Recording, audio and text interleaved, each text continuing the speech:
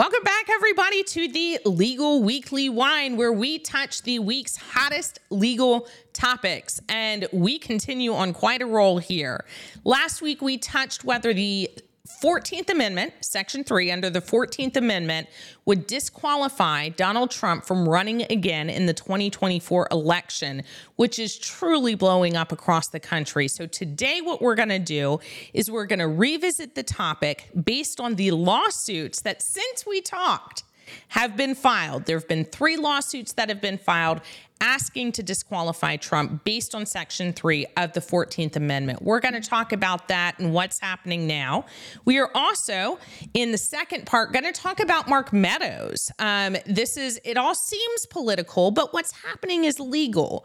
And this week, Mark Meadows testified in front of a federal judge regarding his actions in this alleged conspiracy, and the question surrounding whether it will be bumped and moved to a federal case, whether he will have federal immunity, and what will happen with the testimony that he gave. So that's part 2. And part 3 is Giuliani's defamation suit. What in the world has happened with it? Why was there default? Why is he sanctioned? And why is he supposed to pay attorney's fees? So these are the 3 topics we are going to hit within the next hour. Don't be afraid of the timeline. If you don't like one topic, skip ahead, catch the other topic, go back to a different one. But those are the 3 that we're going to hit. So follow us along as we figure out what is happening legally across the United States in this last week of August of 2023. I'm Virginia Tirani. I am an attorney. I work with the Tirani Law LLC, because you never need a lawyer till you do. I am also the CEO and owner of The Law Unscripted, which is hosting this podcast. And with us, we have today a Constitution expert. He's an expert in the Constitution, the amending process, constitutional law, the founding fathers, and rewriting the American Constitution. And we have with us Dr. John Weil from Middle Tennessee State University, who is the Dean of the Honors College. Welcome back. Good to be here. All right. So we are so lucky to have you during this continuing debate. Of all of the times that we could have had this podcast be talking about these issues, we are lucky to have our own Constitution expert. So last week, we talked about all of the books that you have written, and I'd love for you briefly to touch on at least a couple of the ones that are especially appropriate in this situation. I understand there's the rewriting of the Constitution, there's the essential Supreme Court decisions, and what are some of the others that you have?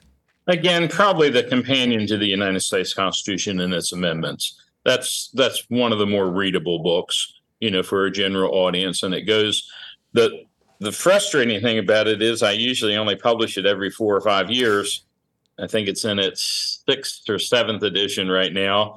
And I'm already wishing that I had you could go back in and revise it section 3 of the 14th Amendment, as well as a lot of the legal developments. I think we may need to go ahead and do that. We need to contact the publishers and let's get that started. Maybe so. So thanks for coming. What we're going to do as the weekly wine, again, don't go away. Join us for the rest of it. We are getting to each topic. But because it's the weekly wine, we are publishing this on Friday for happy hour. Join us for happy hour. Grab a glass of your favorite wine. Sit back and relax as we talk. Hopefully you won't get too upset, but maybe excited about the things that we're saying. And today I am joining with another rosé. Last week we did a rosé, and I think that at the end of the summer, it's a nice, light, crisp way to go. I am doing a Barton and Goustier, a Rose d'Anjou. And this is again, beautiful bottle. It's a rosé. They're always very pretty. It's a delightful taste, very much the end of the summer kind of taste. So cheers to happy hour at the end of this week. By the way, while you're drinking, yes, tell me. I told someone I was on the weekly wine, and Perhaps because they knew me too well, they asked if it was W-I-N-E or W-H-I-N-E. It is a play on words. And yes. we did struggle with which spelling to use when we started to certify our Legal Weekly wine. But really, please interpret it as you wish. And here we go on the wine. So, Dr. Weil, last week we did talk about truly this article. As a brief recap, this article came out by two leading legal professionals, law professors who were legal scholars, conservatives, as I understand, that they have. Yes, and then they were joined by a conservative judge, Judge Ludig, and a fairly liberal Harvard professor, Lawrence Tribe. Right. So it's not simply a liberal conservative issue here. Right. So parties on both sides, of the spectrum, that they're alleging that Section 3 of the 14th Amendment would disqualify Donald Trump from even being on the ballot and from running for president.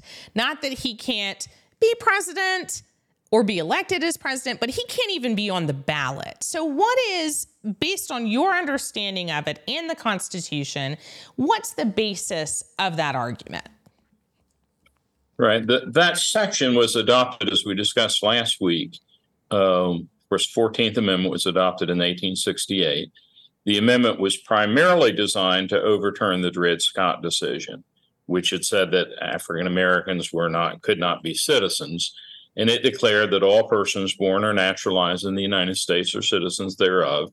And then it went on to outline certain rights. Well, there are other provisions of the 14th Amendment as well. One was to penalize states that refused to give voting rights to the newly enfranchised African Americans. Another was a provision indicating that the government would pay Union debts, but they would not pay debts for money that had been borrowed by the Confederacy to fight against them. Sure. And then there's Section 5, which is frequently invoked, which is the congressional enforcement power. But Section 3 was designed, what was happening was after the states started rejoining or attempting to rejoin the Union, many of the southern states were electing some of the generals and office holders who had at one time, had all taken oaths to uphold the Constitution, and then instead had given their loyalty to the Confederacy. And so the provision stated, and by the way, there is an out, although, right. There's a provision that, we'll start with the provision basically says if you've taken an oath to support the Constitution and then you've engaged in insurrection against it, then you can no longer hold public office. Now, the out is unless Congress were to give its approval.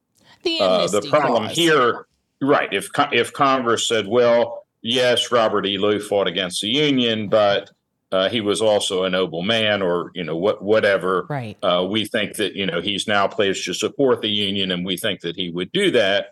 They could do it, but imagine it's pretty hard for Donald Trump to go to court and say, or go to Congress and say, I admit that I engaged in insurrection against the United States, but I'd now like to be exonerated for it. So I don't think that's much of an option here. But the question, of course. This is, the immediate question is this something that's simply applied one time? Right. We know it was designed primarily for a specific situation involving the Confederacy. On the other hand, you can make an argument that, they knew if it happened once, it might happen again. And this is sort of, fair warning to anybody. If you war against the United States, you engage in insurrection, you're no longer going to be eligible for office.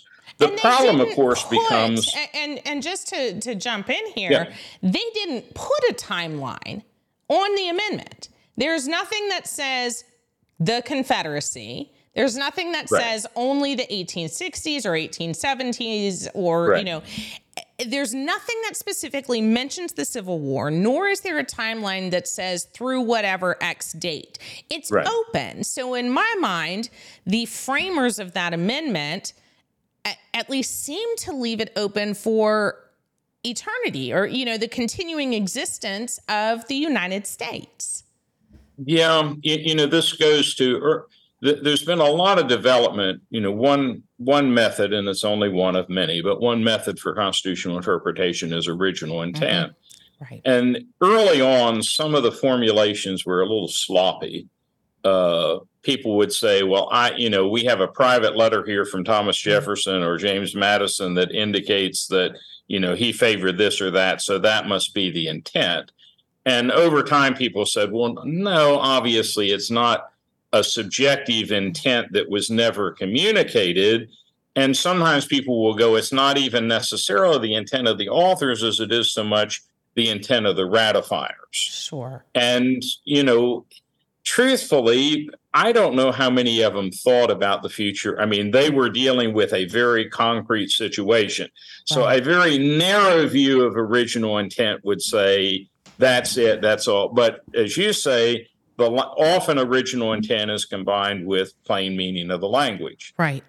Plain meaning of the language doesn't have a time limit and so might be applicable. Now, who's going to enforce it, and what happens if you have half the states that allow it and half don't? Well, Right. Probably what will happen, it'll go to the Supreme Court, and Trump probably thinks that he has a pretty good chance there, although Nixon thought he had a pretty good chance when he argued for executive privilege in U.S. versus Nixon and ended up, losing by an 8-0 vote, including 4 of his own appointees. So what we have now then is we've had people pick it up, like you're saying. I think Yes. this is absolutely headed to the Supreme Court, because now we were anticipating that there would be lawsuits, and now we have them. The day our episode aired last week regarding this issue, that day, last Friday, the first lawsuit dropped regarding whether Trump could be on the ballot. And it was in Florida. You think we ought to charge him for legal advice, maybe? That's right. Holy crap. I'm sure, if it happened after, it must have been because of our broadcast, He listened to us. He crafted it. Lawrence Tribe, Ludick, they just weren't sure. But when you and I, Virginia Tarani and John Vile. That's right. They said, well, we got to file a lawsuit. The famous legal team. They have to do something. Legends in our own mind. Okay. Very true. So our wonderful ideas and predictions. And this is interesting because we're not necessarily saying which way it's going to go. Right. Because I honestly think it could go either way. So for us, the idea is, well, we're predicting that there will be lawsuits. We're predicting that there will have to be a Supreme Court ruling on it, or at least go up to the Supreme Court and see, are they going to accept it? But those lawsuits have started now. So we had our first one in Florida on Friday, and go ahead. Well, the court may very well decide it's moot unless and until he's actually nominated by the Republican Party. But the problem, of course, with that is, after he's nominated, then it makes it much more difficult for that party, if he were to be prohibited from, nominating someone, recognizing, well, he's not going to be the top candidate, so we need to go with somebody else. So I don't know. I mean, usually judicial, those who favor judicial restraint say, if at all possible, keep out of political matters like this, leave them to the determination of the other branches. Mm-hmm. But what's happening, I think, is they're trying to push the issue before the nomination. So Florida's got one, New Hampshire's got one, and Michigan has one. And each of them, all 3 of them, have chosen this discussion, this 14th Amendment, Section 3 of the 14th Amendment, to move to prevent the secretaries of state for putting him on the ballot. So they are saying, Mr. Judge in federal court, we believe that the 14th Amendment, or misjudge, judge of the federal court. There we go. Judge of the federal court. Mr. Trump is not allowed to be on the ballot. He's disqualified because we believe he engaged in insurrection and rebellion and these three really focus on the second part of it, that they believe he gave aid and comfort to those who were doing insurrection or rebellion. So their lawsuits really focus on the second half of that. They're not hitting so much that he was doing insurrection or rebellion, but that he's giving aid and comfort.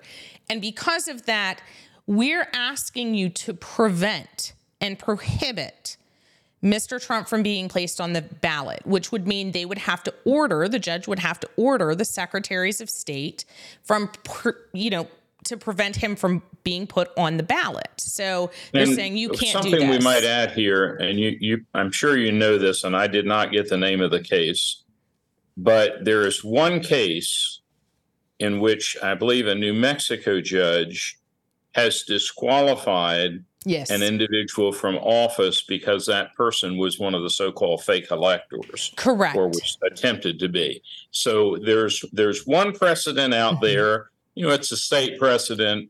He's not hardly a president. But that could, gives a little bit of aid and comfort to the side that's trying to exclude Trump. Exactly. So in my mind, I think it's good timing so that we can have a determination before the nomination, not even the election, but before the nomination. Let's find out what the decision is going to be. So that way, if judges start deciding, the other secretaries of state can review the issue and can decide, well, if they're not being, if these other states are not allowed to put him on the ballot, then maybe we shouldn't. And even the Arizona Secretary of State and the New Hampshire Secretary of State, along with his Attorney General, they have come out this week confirming that they are reviewing the issue, that they're actually reviewing this argument, this 14th Amendment argument.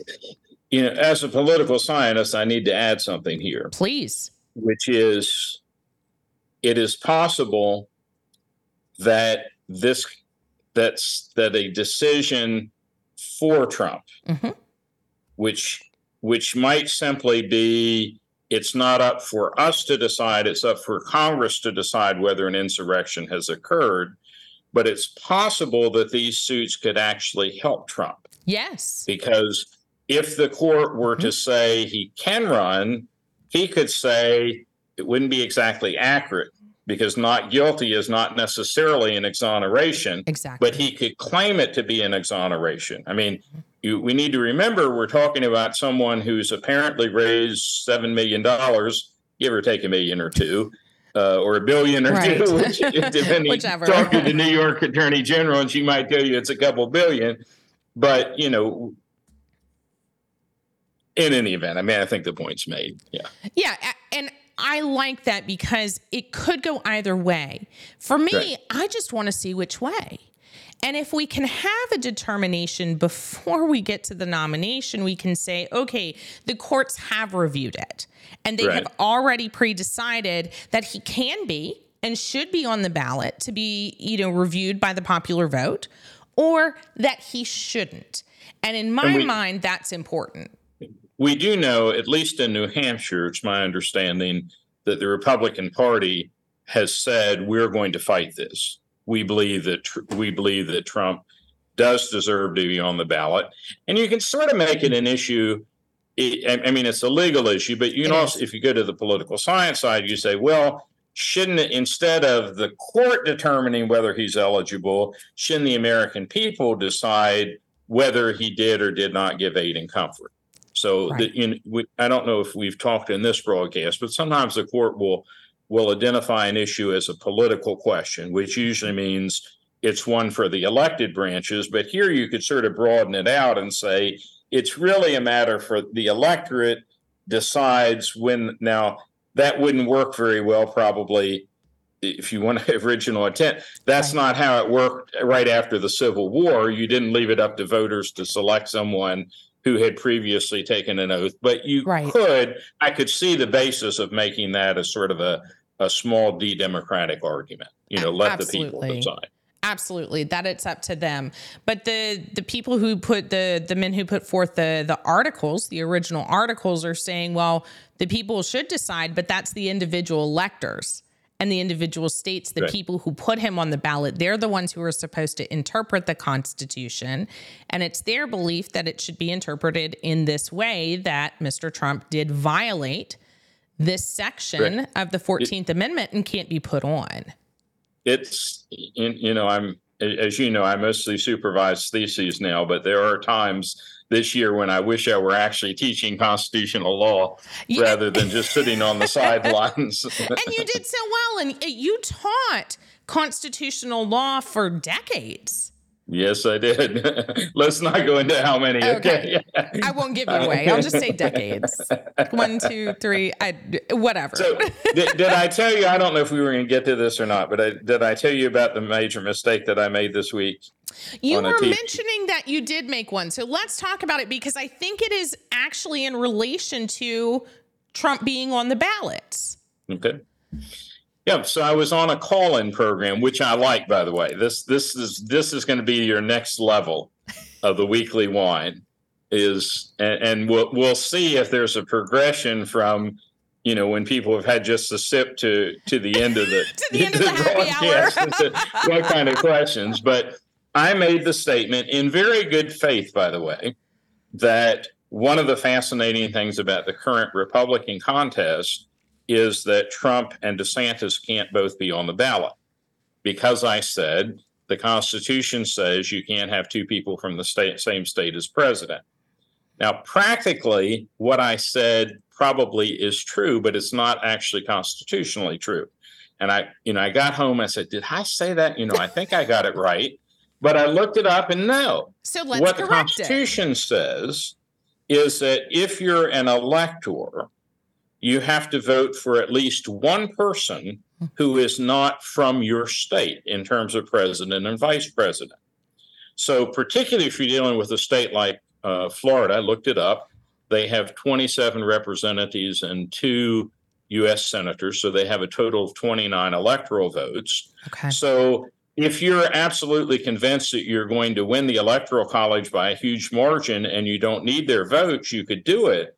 But it would mean if the election came down to those 29 electors, you could end up with a situation that we had prior to the 12th Amendment, where you ended up with a president from one party and a vice president from the other, because the people who voted for Trump could not vote for DeSantis if he were the vice presidential nominee, or vice versa. Or, could you have a stab in the back? I don't know if that would work or not. But in any event, practically, unless you're from Vermont or, Rhode Island, you have such a small state is not likely. But even then, 2000, we've had elections that have been determined, 1876, 77 by a single vote or a single state. So anyway, I learned something. I like being on call-ins, because people challenge you and then you think, okay, did they get it right or not? I got that one wrong. But this is fascinating. So it's a different constitutional argument. Yes. And it's not the one to disqualify former President Trump, from being on the ballot based on any actions that he did, but it's a separate constitutional issue with regard to state residency. Right. And apparently in the Bush-Cheney, so I guess it would be 2000, they barely escaped this, because Cheney had been a resident of Texas, but he switched his citizenship. He got a driver's license, and maybe even a residence in Wyoming. And so it did not become an issue, but otherwise it could have become an issue. So what happens? How do we prevent it from being an issue? Would one of them have to drop out of the race? You need to win by a big enough margin that one state's votes don't matter, basically. Wow. But, in the current, to take another example, right now you have Tim Scott and Nikki Haley, both hailing from South Carolina. So it's unlikely, although there would be some advantage to a ticket like that, a woman and an African American, or vice versa. Right. But probably it wouldn't be prudent to run two people who are both hailing from the same state. Oh, my goodness. Okay, so there's even more complications, more constitutional implications that I hadn't Absolutely. thought of. Wow. Wow. That's how we learn. Okay, so now we are going to, for everybody, we're going to do part 2, and I'm turning some volume down here. So part 2, so we're putting the constitutional issue regarding the upcoming election to the side. That was part 1. Part 2, on to Mark Meadows. Okay. So Mark Meadows, let's make sure we get everything right. Mark Meadows was the former White House chief of staff for Donald Trump. During the election time. And I want to make sure it's clear to everyone why we're talking about this on a legal podcast. Again, it seems like a political one based on all the players that we're talking about, but we want to make sure that we're talking about the constitutional issues, the legal issues, which are hand in hand, constitutional law. And in this one, it's more practical. The question with Meadows that has come in this week is, what is the role of the White House chief of staff? And how does that affect him on a state indictment, a state criminal indictment, where he has been charged under the Georgia indictments against the 19 defendants related to... This is Fani Willis, the indictments that she's brought in Georgia. Exactly. So Mark Meadows is one, as the chief of staff, is one of the 19 defendants named. He's being charged with 2 counts, the racketeering, the RICO count, the racketeering count, as well as the solicitation of violation of oath by public officer. And he has made a motion in federal court. So Fani Willis's indictments are in state court. And he has gone to the federal court and said, this case for me should be removed from the state court into the federal court. And the reason he is suggesting that this happens is this little federal law that says that if you are acting within your federal official duties, then the state case can be removed to federal court, and you may have immunity for your actions that you did as a federal official. And judges in general typically have immunity. You know, they can make a really lousy decision, and unless they did it on the basis of bribery or, utter corruption, I'm sorry, the judge made a mistake, but judges have to make opinions, render decisions all the time. If we held them liable every time we thought one of them was wrong, no one would ever become a judge under those circumstances. So, exactly. So the doctrine of federal, president has a certain immunity. He can sometimes fire people that you would think was without cause, but he's head of the executive branch. He has the right, in many cases, to do that. Police officers have immunity. Yes. Sometimes, if they're, well, depending on the case, they don't have immunity to beat people up to death and that sort of thing. Right, but they have a qualified immunity. Right. You realize that they may have to make decisions on the spur of the moment that are not the best decisions, but they're the decisions they had to make. So, and the doctrine of immunity is not terribly unusual, but and I think what we're going to find here, I think, is we're going to find a mixed bag. I think we're going to find that as chief of staff, part of what Meadows did probably was part of his regular job.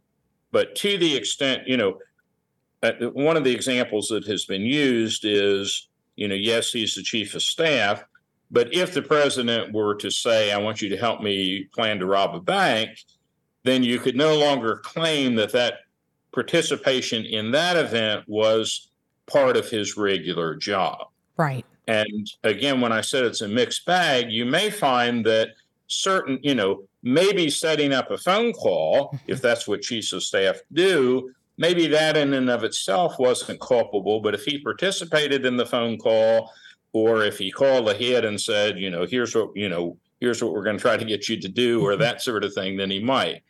And I think what'll be fascinating, there's an article just out on that I just read in which somebody says what you ought to do is judge, what was the term that I gave you? I gave it to you. We talked about it earlier. Oh, goodness. I don't want to say not preponderance of the evidence. No, totality of the circumstances. So it might be, or it may, maybe what the judge will say is, well, I would agree that in terms of your indictment, this charge looks like it would go in federal court, but this other doesn't seem to be part of your duty, and so you can be judged here.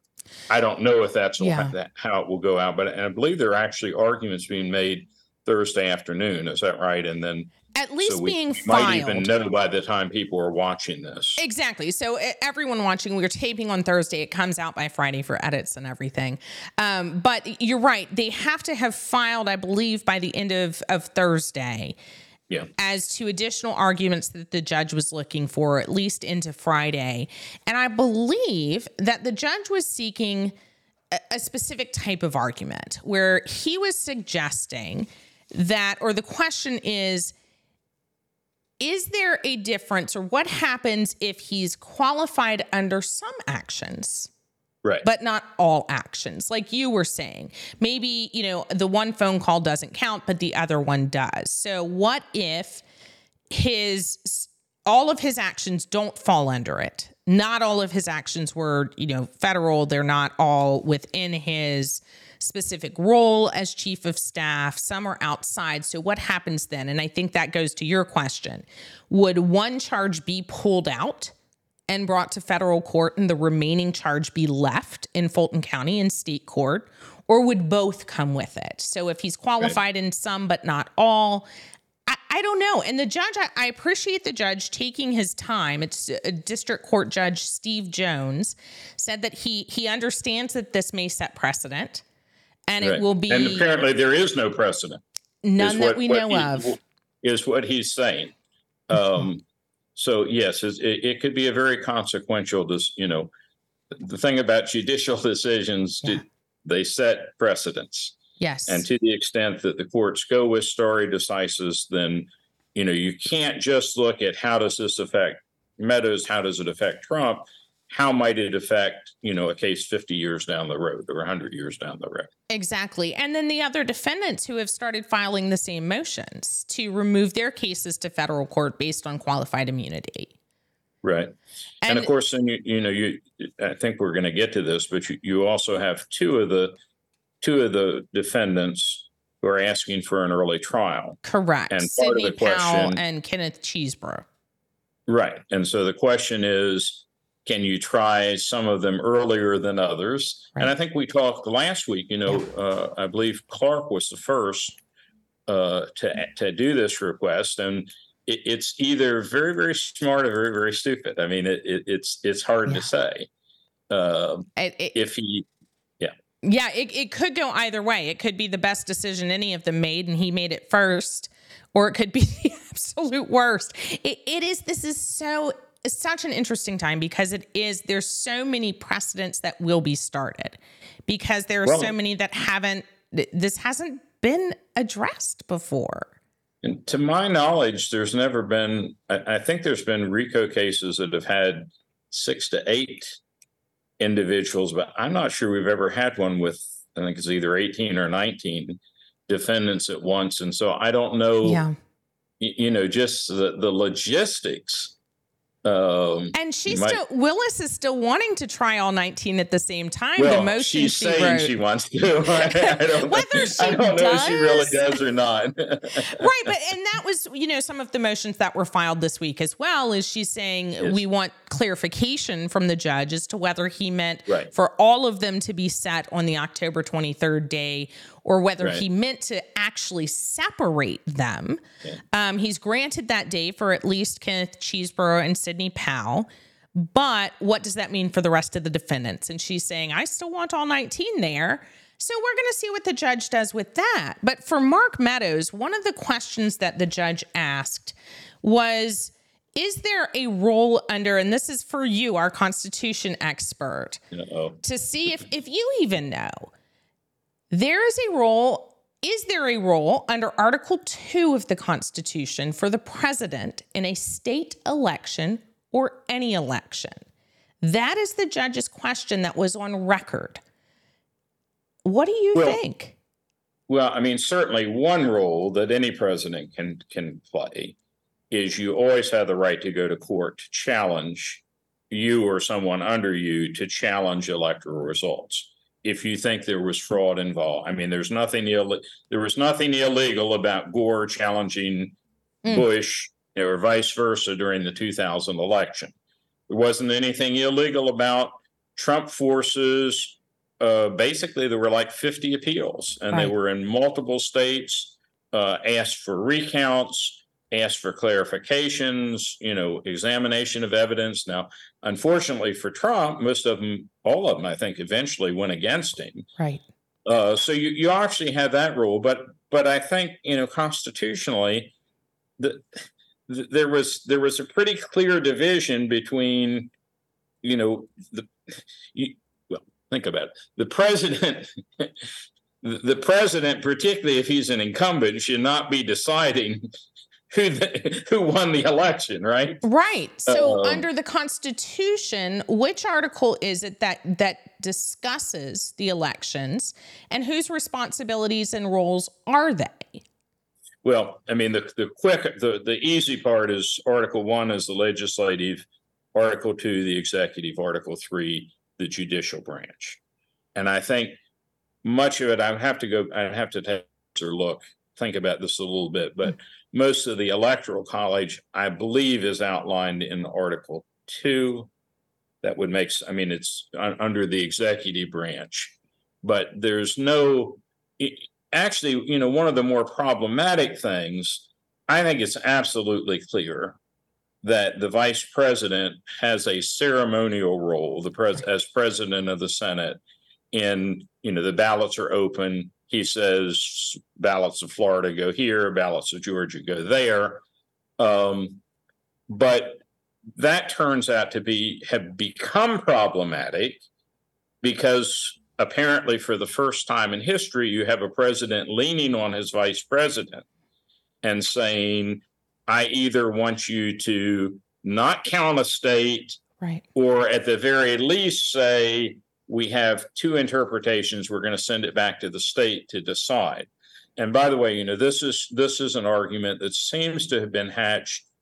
I don't know if it's Cheeseborough and or Eastman or one. I'm not sure which one of them the attorneys came up with it. But there has been in California, there's a 92-page analysis that has been done there, in which someone says, okay, Eastman professes to go with original intent. He goes through each election in American history, or pretty much all the ones that are relevant, and he says there has never been a case of a vice president being asked or exercising independent judgment of his own. He's basically a clerk, and that, of course, I think that argument is being made as to whether Eastman should be disbarred from the California bar. Correct. But it obviously has, some have said maybe, it's such an unusual thing. You hate to go in and change the Constitution just because, one person tries to arguably misinterpret it. But, I could see somebody saying, well, vice president shouldn't be determining the results. But in case anybody is misunderstands the role of the vice president, his role is a ceremonial role. We'll write it in. Or better yet, we're going to appoint, I don't know, the administration of the General Services Administration. They'll just read it off, right? Somebody, a judge, someone who you would think to be nonpartisan. Think of the amazing thing about what Pence did, although printing a precedent, Richard Nixon certified that John Kennedy won the election. Right. Albert Gore Jr. certified that George Bush had won. And I suppose Thomas Jefferson had to certify that John Adams had won the first election in their contest because he was vice president. You had a Federalist president and a Democratic Republican vice president, but Jefferson didn't say, well, I'm going to discount this state because I'd really like to be president myself. Sure. So yeah. anyway. So with Meadows, I think the big question will be in his case two parts. Is what is his role? Was he acting within a federal role? Right. And then what's going to happen with his testimony? Because he actually testified. And let me tell you, as a former prosecutor and a former criminal defense attorney, my jaw hit the ground when I found out that Meadows was testifying, because if I had any defendant on either side, prosecution or defense, who was indicted, facing actual criminal charges in a court, and I found out that they were going to testify under oath on the record in another court about issues pertaining to that indictment, I would have lost my mind. As a prosecutor, I would have grabbed popcorn and joined the cause, turned on my video camera, joined the cause in the back. As a defense attorney, my stomach might have come out of my body, and I may never have eaten again, as sick as I would have felt, of saying, oh my gosh, why are you testifying and putting on record statements that can then be used in the prosecution that is pending? And on top of that testimony, not only can it be presented, if it doesn't go up to federal court, if it doesn't get removed to federal court and stays in the Georgia state court, all of those statements Ms. Willis can bring in. She can bring them in her prosecution against Mr. Meadows and say, this is what he said. He's admitting, and I've seen multiple and apparently legal scholars some of his testimony, he did have some, as I would as well, some lapses as I don't remember. I don't recall. But there were some other parts where he did seem to say, yes. The attorney general told me that Trump had lost the election. His counsel told me he had lost the election. So he's admitting that he knew. Yes, I continued to proceed. I mean, that on the surface seems inculpatory. It does. One of the fascinating, we should probably repeat something from last week. Yes. Which is, the tricky thing about this is, if Trump were to be reelected, he could probably pardon Meadows. He might be able to pardon himself. That's another question. If it's a federal case. Right. He can pardon him for a federal case, although ironically, it appears as though Meadows has cooperated with federal prosecutors. It appears. We don't know for sure, but that's, much of the evidence that they have seems to be based on what Meadows would have told them. And he was listed as one of the unnamed co-conspirators, but was not indicted. And what's fascinating is, the special counsel has taken some pride in saying, I have not cooperated with the Georgia prosecutor. Right. But this really could work. If Meadows has spilled the beans on the federal case and then is indicted at the state case, right? He really could be, he could be a pretty sad case by the end of it. It could be. It was a calculated risk. A very risky decision. And we're going to see how it plays out. But I am not the only legal expert out there saying that this was a really big risk. And I've seen several say, wow, he just confessed to everything they've alleged against him. So it could be used in evidentiary terms as an admission by a defendant, an admission by a party opponent of this. He admitted to it. He confessed in public, and it can be used. And that brings us, let's talk about John Eastman. There's another attorney who's also given public statements this week. Now, his were on a court record. They weren't under oath, but they were made in a 2-part interview with Fox News in public, recorded by how many people? How many news networks? It's been played over and over. So even though he can say, oh, I wasn't under oath. Oh, so you lied to the American public. His statements can still be used. And from that interview, did you see this? I'm not sure that I have. Okay. So his interview was on Tuesday and Wednesday with Fox News with Ingraham. And he is still saying that he believes the election was stolen, that there was fraud in the election.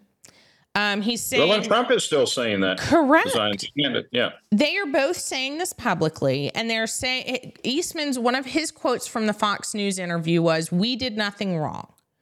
Then he's saying on public news, nationwide, that he explicitly told Pence on January 4th that rejecting the electoral votes entirely would be foolish, but he then advocated for him at least to try and sort out the impact of the illegality of the election results and delay the vote. Okay, I have seen that. Yes, I mean he and Cheeseborough both seem to be on record as saying this probably won't hold up in court, but we ought to give it a try. It might work. In fantasy land, in our mind, it's going to work, so why not? And he is saying, they're trying to indict me for being a zealous advocate for my client as an attorney. And I do get that. I have to say, as an attorney myself, you are supposed to find ways in the law, make a good, solid legal argument, even if it's never been made before. Sure.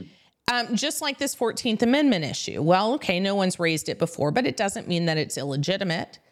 So let's talk about it. So as an attorney representing a client, I would hope I would not be, charged or indicted for some zealously representing my client. But I think the difference here is the allegation by Willis, by Georgia, is that he was not just zealously advocating, but that he was actually, as an attorney and as an individual, advocating for something he knew was untrue. Basically malpractice. Misinformation, lies, false claims. And as an officer of the court, as an attorney, you're not supposed to submit false claims or allegations or things that aren't true. You're supposed to argue zealously, but and not even with things that aren't true. If you have a client that you believe is going to lie, there are rules. You're right. You're supposed to advise them not to, right? Yes. And can, in some cases, even withdraw from a case, right? Correct. You cannot support any, a client in actual criminal behavior or in lying, any kind of perjury. So if you know that they're doing criminal behavior on almost every ethics rules that I can think of throughout the country, if you know that a client is committing criminal behavior, is engaged in criminal behavior, you cannot use your representation to support that criminal behavior. And I think that's why, Eastman is up before the California bar, where they're saying, we're going to take away your license. We're at least going to review taking away your license. And what are we going to discuss the Giuliani thing too today? That is coming next. So for Eastman, I think to conclude briefly is his words, even though they weren't under oath, are just as much able to be used against him in any court. Any of those 19 defendants, I would advise is not to talk. Right. You can't use them against him for perjury, right? Correct. You can't say perjury. You can use it to, if you were cross-examining, didn't you say here? Absolutely. This? And, so which is it? Do you tell the truth only when you're under oath or never, or when you're on Fox News or when you're in the court, exactly. Right. When are you actually telling the truth? And even without cross-examination, they can still present it as his own words to try to prove that he knew what he was doing and that he was part of this racketeering enterprise. So that leads us to yet another defendant. We're going to hit the last defendant today, part 3. So if you don't want to hear about Giuliani, we will see you next week. But if you want to stay tuned, for Giuliani, he's got an entirely different issue, but one that will also impact his claims and his charges, where he has a defamation case. And it was just, as I understand it, it was just ruled against him. A ruling was made by the judge against him that said that he is guilty of defamation of the 2 Georgia election officials, the mother and the daughter. Right. Of defaming them and telling lies about what they did or did not do with regard to the election results, the election votes, and counting. that they have brought a defamation claim for him, and the judge has ruled in their favor in a default judgment, ruling that he did defame them by telling lies about actually, them. I believe that this is where it gets really complicated. Yes. But it's my understanding that he actually stipulated Yes. that he had told lies about them. Correct. And when you stipulate something, then that becomes, for a matter of law, that becomes Truth. a fact. Yes. And why he did that, and I still can't understand that, there's some indication that he's having trouble raising money and getting attorneys for himself. Right. I don't know if that came into play here or not. But, there's a couple issues here. One is, well, just the most obvious. There's a difference between libel and defamation. Libel is written, defamation is oral. This was primarily, as I understand it, these were oral statements that he made. Correct. In front of cameras. Slander. Yeah.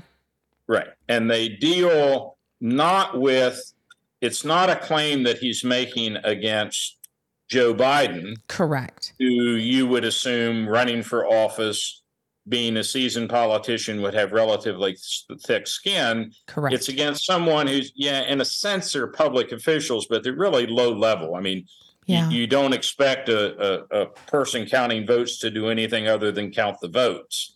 They don't have discretionary authority to speak of. And so, if this were a public figure, they would have to establish, if he hadn't stipulated, they would have to establish that he made what's called actual malice, that he knew the statements were false, or he made them with reckless disregard to whether they were true or false or not. Because these are relatively private citizens, you have a lower standard of proof here. Correct. But then, why don't you explain, since you're the lawyer here, two kinds of damages that might result from this case. Right. So there's the compensatory and then there's the punitive. And the compensatory is to try to make up for actual damages they incurred. Did they lose their job? Did they lose income? Did they lose potential workability because of these lies that were passed around about them? Did they incur the legal fees potentially, depending on the law? I think the law. I think that's already been established. My understanding is the judge has already said Giuliani has to pay their fees. Yes. Up to this point. Correct. But that was for another reason. Right. Am I right? Compensatory damages. Now we're going to get to punity, but compensatory damages could be also for loss of reputation. Absolutely. Is that right? Yes. Yeah. It's as if it's pain and suffering. If it were a regular personal injury case, it would be pain and suffering. Distress. Defamation is a little bit different because it's the impact on your reputation in the community. And they're saying, not only is it in the community, but the entire country has been told these things about us. So now, this isn't even just local. This isn't even my local church and my local community. This is across the nation, that my reputation has been so damaged throughout an entire country that I deserve more compensatory damages. And it's not a fair fight. Correct. It's here's someone, America's mayor, attorney for the president of the United States, who's beating up on poor little me. Right. And, frankly, for those who watched the congressional testimony on this, I thought among the people who testified, this mother and daughter were among the more persuasive. I mean, just about anybody, what would you do if the president's, one of his lead attorneys starts making accusations against you that aren't true? It's not, and particularly if you're intimidated, it's not as though you're going to grab a mic and the first person is going to give you an answer. You're not going to be on equal grounds in responding. Exactly. So I think they really have they have a strong case if they've already been awarded the lawyers. But here's the thing: is they've been awarded lawyers' fees for a different reason. In this particular case, and this is where it gets really interesting on a legal basis of not just did they file a case, but the judge has awarded attorneys' fees because of discovery issues. So she had ordered discovery requests. These are questions and answers, questions that one side can pose to another in a lawsuit, and the other side has to answer. They're required. Now, they can make objections, certain objections to, well, this is privileged information, you can't have it, or this is irrelevant information. But under most rules, there are certain questions that really have to be answered. You have to produce evidence, you have to produce records, and it's under oath.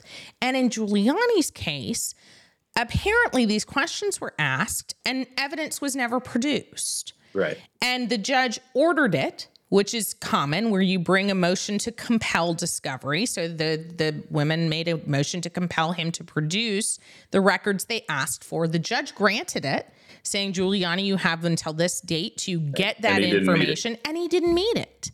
Right. So the judge said, well, you violated all of these rules. You haven't produced the evidence. Not only, they could say, well, we're going to do this as in a trial, we're going to say it's presumed that you destroyed it, or we presume that it's against you. But in this case, she said it's done. We're sanctioning you. We're going to sanction you for these violations of discovery. You never produced these records. You never produced, I believe it was a lot of electronic records, emails and that sort of thing. His attorneys are saying, well, we had to give it to the FBI.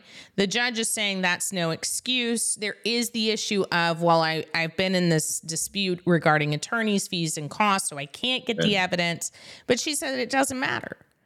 You haven't produced it. The other side has incurred all of these attorney's fees and expenses to try to obtain the information they're rightfully entitled to. So we're going to force you to pay their attorney's fees and costs for all of this time. But we can't stop, right? Before an attorney talks about punitive damages, right? Yeah. Let's go and get it. So compensatory is just putting you back to where you would have been. Right. Now, making let's you talk whole. about punitive damages, right? Every attorney loves to talk about punitive. I'm assuming every. Oh, absolutely. Yeah. Punitive damages are on top of the let's make you whole kind of damages, as if money can make you whole.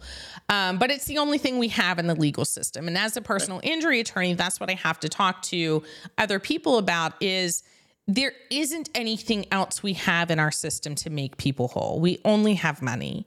And it's not enough, but it's what we have.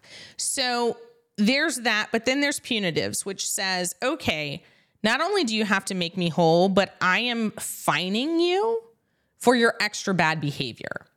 This is going to make an example of you to other people who would engage in such reckless behavior that so substantially harms someone that it was outside of normal negligence. You know, it's almost as though it should have a different name, because what it really is, it's deterrent damages. Yes. I mean, it's punishment in the hope that other people will look at that and say, my gosh, before I start accusing somebody, I better make sure I have my ducks in a row. I shouldn't do that. I have this. Yeah. One of the most common examples of punitive damages and I work in Virginia, Maryland, and DC, and in Virginia, there's for personal injury claims, you get punitive damages if it's a car accident that was caused by drunk driving. And it's very similar. We want to deter people from drinking and driving. Right. So it's not just a normal crash. This isn't just negligent, reckless behavior while driving. This is you got behind the wheel while you were drinking. So we're going to punish you. It's punitive, which is a punishment. I wish I could remember the name of the case, but there was a case we used to have in our case book about someone who basically said they couldn't help that they were an alcoholic. And what the court said is, well, you know, we're not. I think they sort of said we're not sure we can decide that. But even if you can show medically that you have an addiction, to our knowledge, there's no addiction that requires that you drive while you're drunk. Exactly, that you get in a car. In Maryland, so if you are known to be drunk, if you have multiple drunk driving charges or convictions, then there's a medical board within the Motor Vehicle Administration that can suspend your license for a medical condition. So they're not saying, okay, well, if you are medically addicted, If you have an abuse of alcohol, well, that's fine. But like you're saying, that doesn't mean you should drive. Right. So they're not trying to punish the addiction. They're punishing the behavior of choosing to get in a car. To go to the bottom line, which is where probably more attorneys go than political scientists. But am I right? Punitive damages are often multiples of compensatory damages. Absolutely. They're usually treble damages. Right. There's a case that I think actually got lowered in court, but there was a case of the person who purchased, I believe, a Mercedes or really high-class car, later discovered that it had $3,000 of repairs on it that he had never been told about. And so they gave him the $3,000 or whatever it was. Right. They gave him that plus, $3 million for daring to sell somebody a new car that really wasn't a new car. And again, I think the court lowered. I think they maybe gave him like $50 million. It's a lot, right? They reduced it. You can only have so many multiples before it becomes ridiculous. Yes. But the deterrent. This is really it's really an awful thing. Yes. For a person in power to, in pursuit, and of course it wasn't his. He was working for a client, but. Right. In pursuit of trying to get somebody elected, to go out and lie about somebody, just sort of pick a name out of the hat and try to blame them. And the fact that they were African-American women, I suggest, probably made them particularly vulnerable, to this, kind of damage to reputation. Absolutely. So, if I don't think I can be chosen for a jury in Georgia, so I think I can say if you put me on the case, I would be likely to give fairly high punitive damages because I think it's something that should be stopped. Right, and the judge has allowed them. So the judge is saying, okay, we're finding in your favor. There is a judgment against Giuliani for defamation, and now there will be a trial on damages only. So how much will the compensatory be? How much will the punitive be? And in the meantime, he's still required to pay the attorney's fees and costs for the litigation thus far based on the discovery issues. Yeah. So that's where we are. So that's goodness. We've talked about, I guess, 4 defendants: Trump, Meadows, Eastman, and Giuliani. Who knows what's next? At this point, I don't know what's coming next. Each week will tell, but we hope you've had a good happy hour. This has been a great conversation. Thank you, Dr. Vial, for joining me. You're welcome. All right. We'll catch everybody else on next week's Legal Weekly Wine, where we do discuss the week's hottest legal topics. I'm Virginia Tarani with Tarani Law LLC, based in Virginia, Maryland, and DC. We are hosting the Law Unscripted, the Legal Weekly Wine. Lots of titles here with Dr. John Vial, and we will catch you next time.